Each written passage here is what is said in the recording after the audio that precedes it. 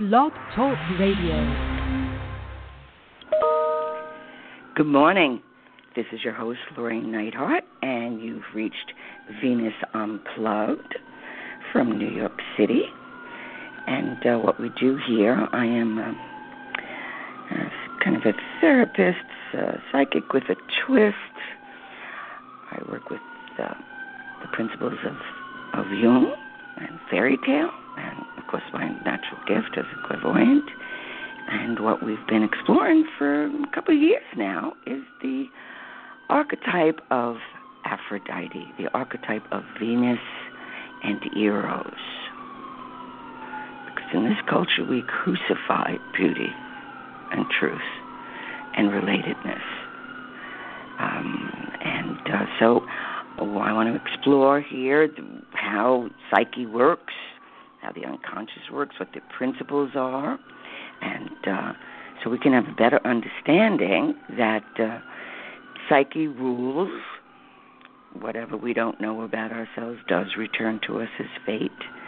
And so I'm going to do a little review here since it's September and it's review time. And let me see, on Thursday we're going to have the equinox, autumn equinox. So what happens then is there is a balancing.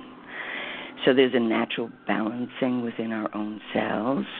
For those of you that are into the esoteric language,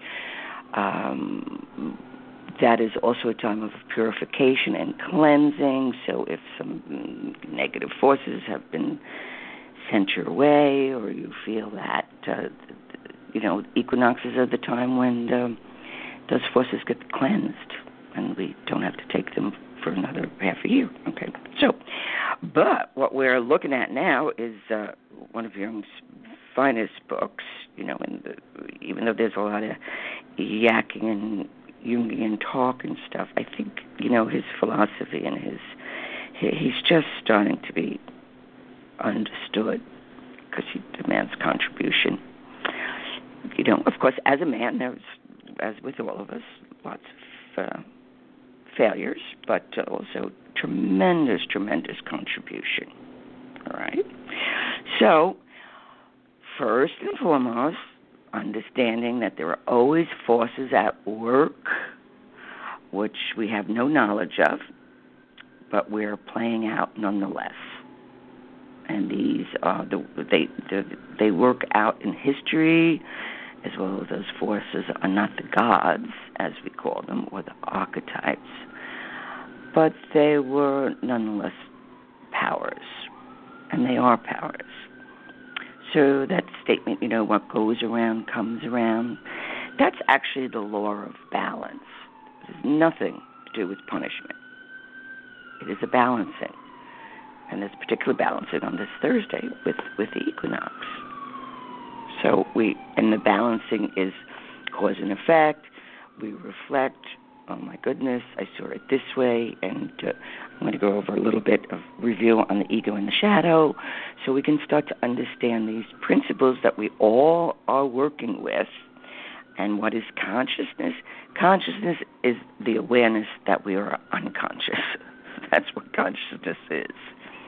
So even, if we make the slightest effort to become aware of what we don't know about ourselves, we certainly can clearly see it in our enemy or in our strangers or in our loved ones, but not always so much in ourselves. And that's important to understand. There before the grace of God go I. So we, as human beings, the royal we, I suppose, is somewhere between fate and destiny, right? So, and then we have justice, which is kind of consequences or retribution, all right? So fate is when, it's what we're born with. There wasn't choice. It's kind of where we were born and what it was about, and we're presented with this by the gods. Our family of origin, the culture that we're born into, genetic inheritance. None of this is a choice. And yet there's a certain destiny. The destiny is what we do with it. And the destiny is how we carry out one's fate. So those are the two extremes: fate, given by the gods; destiny expresses itself, how we express ourselves with that destiny, and the human character is somewhere bouncing in between these two extremes. So within the state of human character, there are other characteristics. One of the big ones that we're into these days, and we're watching it par excellence, is hubris. Another word for it is inflation. All right, and it's very easy to fall into it, particularly if we're not aware that the ego is just part of the whole personality. The ego gets inflated. It's almost like a blister. It rubs the wrong way, and then we get a boo-boo, and it swells, and we're in this, and it gets busted in order to get healed. So there's the ego has a tendency towards presumption, right? And the presumption of the ego makes frequently and that it knows who it is. I am, therefore I am. But it doesn't know about the unconscious. There is the personal unconscious, and that's with the author of all that, what goes on in our life. And then there's the personal unconscious, just has a lot to do with how we're carrying out our life and what we're, choices that we're making. Now, the collective unconscious is pretty much the same. So that's the kind of early and primitive forces. By primitive, it doesn't mean less than. More potent, I suppose, is a better word. And so when the ego says, I'm running the show here, and there's a tendency for the ego to kind of privilege its own position, to value its choices, but the problem with the ego, it is often doesn't know enough to know it doesn't know enough. So it's the interplay of all these forces every day in every way, and even while we're sleeping, that really is what the human condition is about. And it's really, on one level, it can feel daunting. On another level, it is so profound, and we're somewhere between those levels. So it's like the fate that you was handed is Apollo, but the hand that wounded you is your own. And so when people say, what they don't know doesn't hurt, wrong. It hurts a lot. It comes back, not in revenge, just in it's like swings back. And if there's nothing like human character in between these two swings to judge and understand and determine, we get pulled to and fro with all of these opposites. So in trying to understand where we are, and particularly now, it really is a huge call towards moral character, and that's pretty much what the Jungian philosophy is about. Is that to become whole is some moral responsibility, or to become mature. You don't hear that word a lot. It's probably considered old-fashioned, but it has great value. And it doesn't happen automatically. Now, life inherently teaches, and not everyone has the time or can make the effort to do a therapy or to do work. So, but by asking ourselves the questions, which we do, and the question is not, why has this befallen me? The question usually has to do with what is the task that my soul requires of me? Or what is the task that life requires of me, this situation? And we look at it not from the eyes of a child or from the eyes of the ego, which always stands first and says, no, I'm right. everyone else is wrong, or can't stop and say, well, let me just observe this, or let me reverse it. That's where Jung created active imagination, where we give voice to the opposing forces that are going on in our head. We write one thing down, and then we write the next thing down, and we start to see, wow, that is a very deep struggle. And if it gets really strong, then we're in a state of utter chaos. And all of that contributes to what's going on in the outer world, because this is also going on in the inner world. They interplay. So the components of the ego are the ego's nature in and of itself in every human being is the same, but the difference is that the components have our clarity, our emotional coloring, our what Jung calls types, the thinking type, feeling type, intuitive type, sensate type.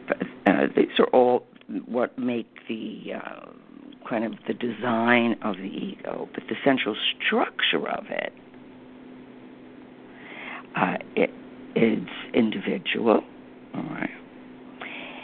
And the ego, as a point of reference, has a very significant part to play. It's not surprising that the prejudice of it being the center of the personality, and that has flourished for a very long time in history, but it's just the center of the personality. But once we are truly aware, this is the important point, and this is also the thrust of Venus Unplugged, is that once the existence of a psyche outside of consciousness is realized by experience, the absolute position of the ego becomes relative. And I guarantee you the ego does not like that. So that is also called the midlife crisis, which can happen pretty much midway, so it doesn't have to be a chronicle midway. It also can be the midway between a problem. We hit the crisis point. The same thing happens in a dream. We build the psyche gives us the storyline, the commentary on what's going on inside, and then there's a crisis in the dream, and then the last part of the dream hints at resolution. So, like I said, even if we're not working, we are being worked. That's what psyche does. Because the job of psyche is to get us to our wholeness. And considering we all live somewhere between here and eternity, we have eternity.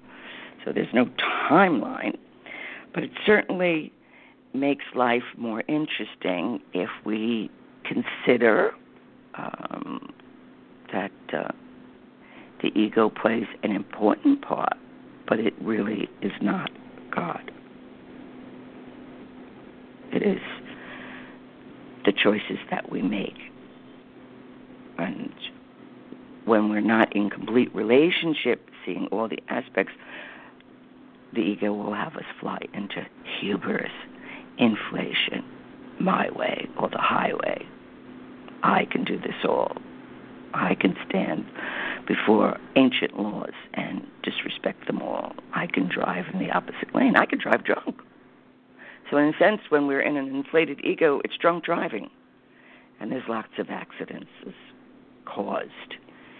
Now, the drunk driver may get out unscathed, but if he looks around, really looks, reflects,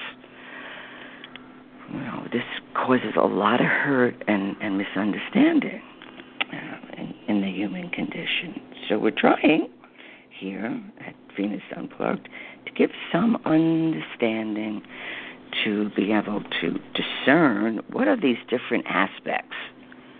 Was that my ego, the false ego? Was that in relationship to the task that my soul requires of me? At what position was my shadow standing? And the shadow, that represents pretty much what we don't know about ourselves. It's not negative or positive.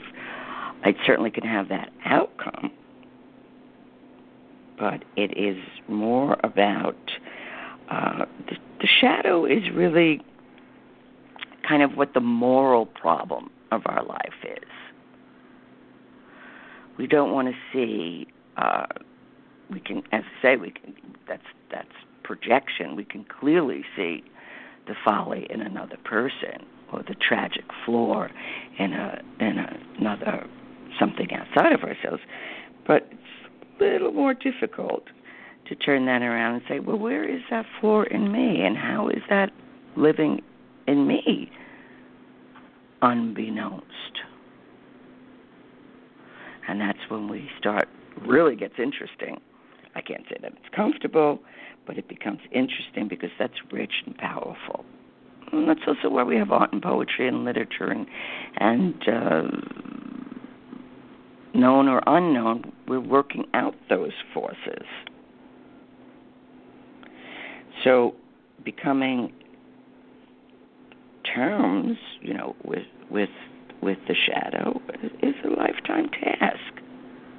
There's no I've done the shadow work. No, you haven't. It's every day.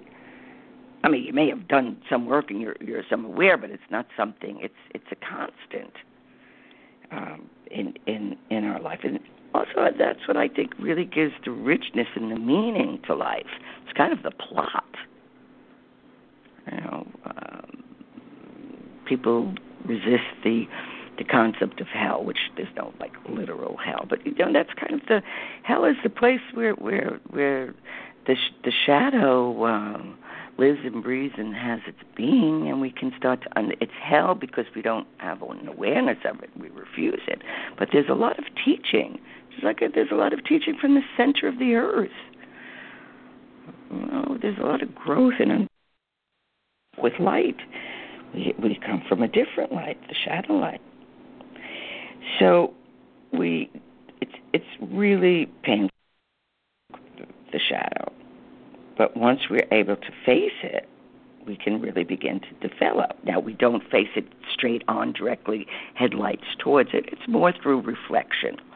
And reflection is asking our question. And the question is not, why did this happen to me? That's not so kosher. That's a question from the ego, or that's the question that the child asks.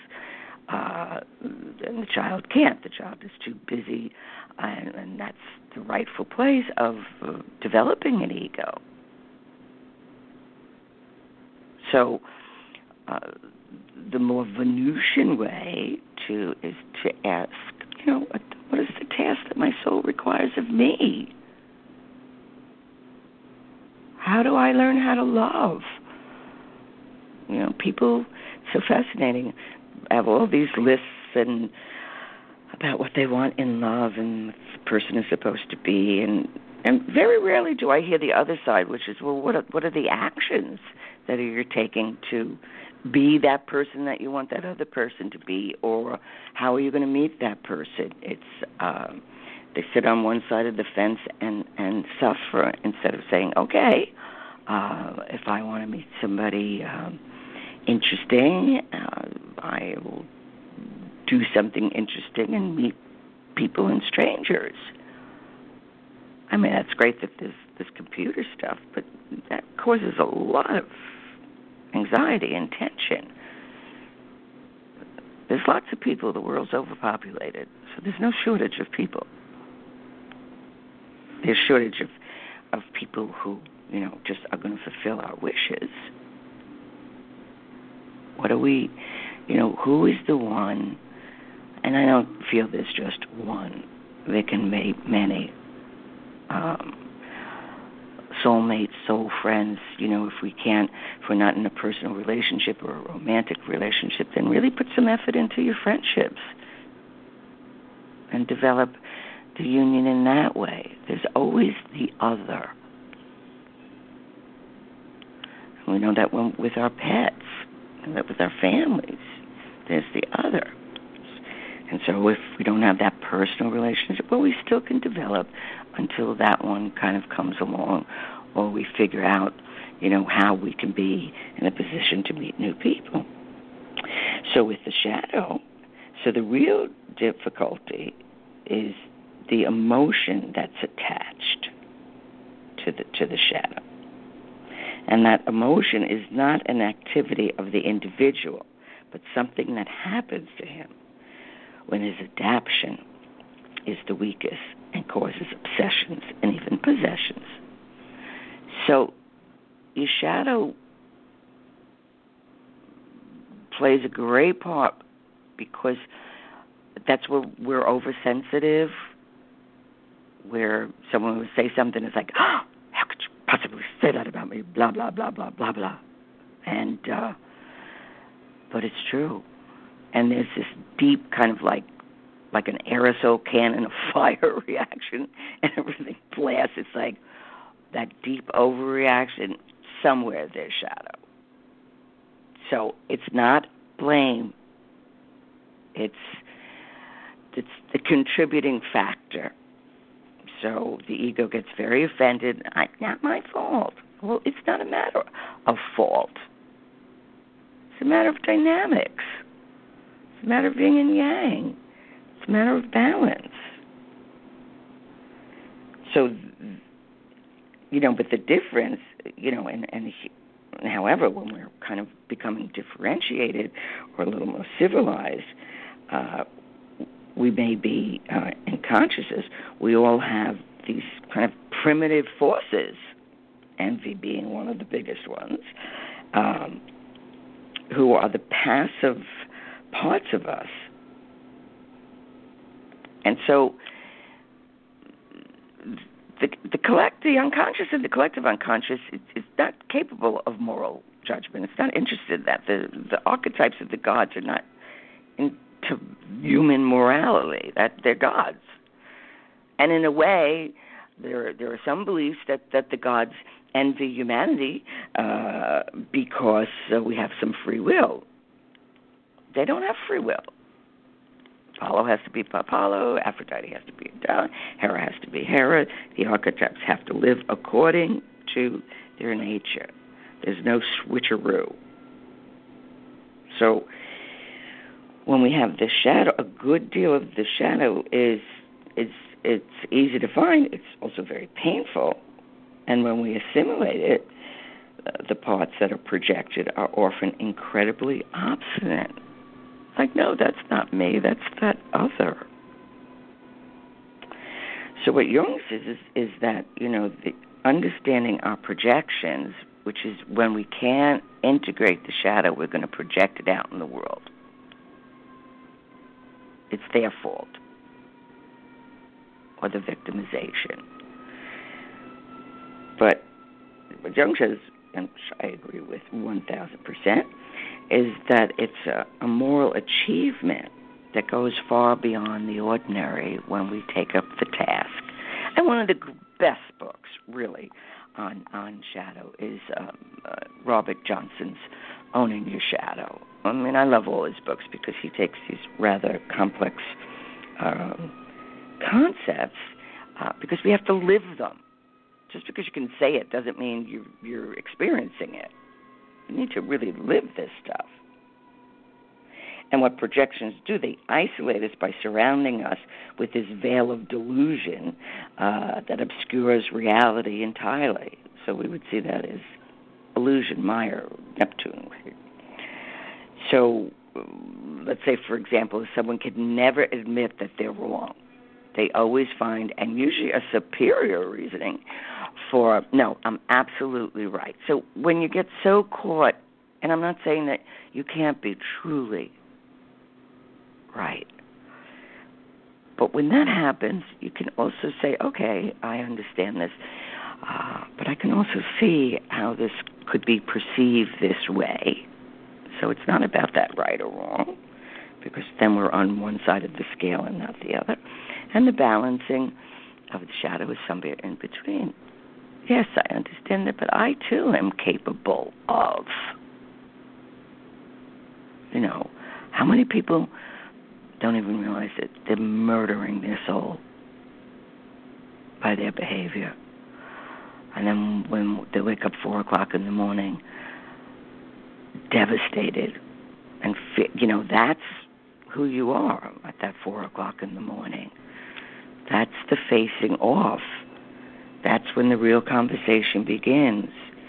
Or you wake up with this devastating loneliness that cannot be filled. You don't try to fill it with others. You have that conversation with the loneliness. What is the longing? Or is this a time of grief or a time of suffering that one must consciously suffer? Feeling the boo-boo, feeling what's going on.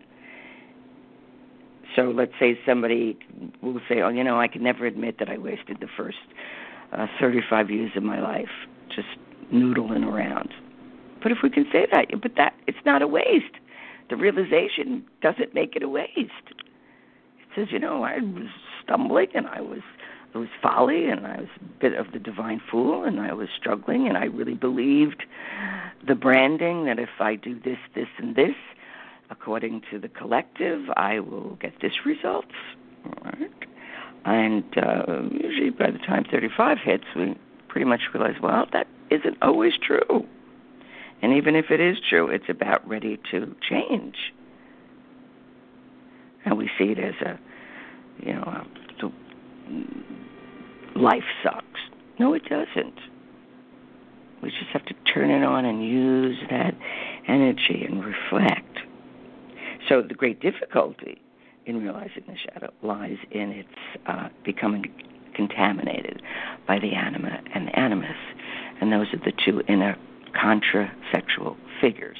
All right. So if you're female and you're dreaming of females, not only is that your shadow, because your shadow always shows up in the same sex as the dreamer, but if a male dreams of a female, that very often indicates his anima figure, his inner female. And when a woman dreams of a man, very often that is her. Like you can have a dream, there's a man who's very helpful in the dream, and there's a man who's not very helpful in the dream, and you're struggling with the dream. So it's showing you that there's an animus struggle. There is one masculine principle that is for us and working towards our greater good, and there's one that's working against. So that's part of seeing the enemy within. Where did, it's like, damn, I did it again. I wasn't going to say anything. I was going to learn how to keep a secret, and I spilled the beans. Or when people can't keep contained, which is what a secret is. I'm not talking about toxic secrets that poison us. Those should be absolutely either written down or shouted out. But the secrets of the containment, or somebody says, can you keep a secret? No. Say no, even if you can, because what you're saying is, would you do me a favor and hold my shadow, because I can't keep a secret, so I'm going to pass it on to you. Don't fall for it. Say no. You were given the task of keeping that information or that event secret and sacred. You hold it.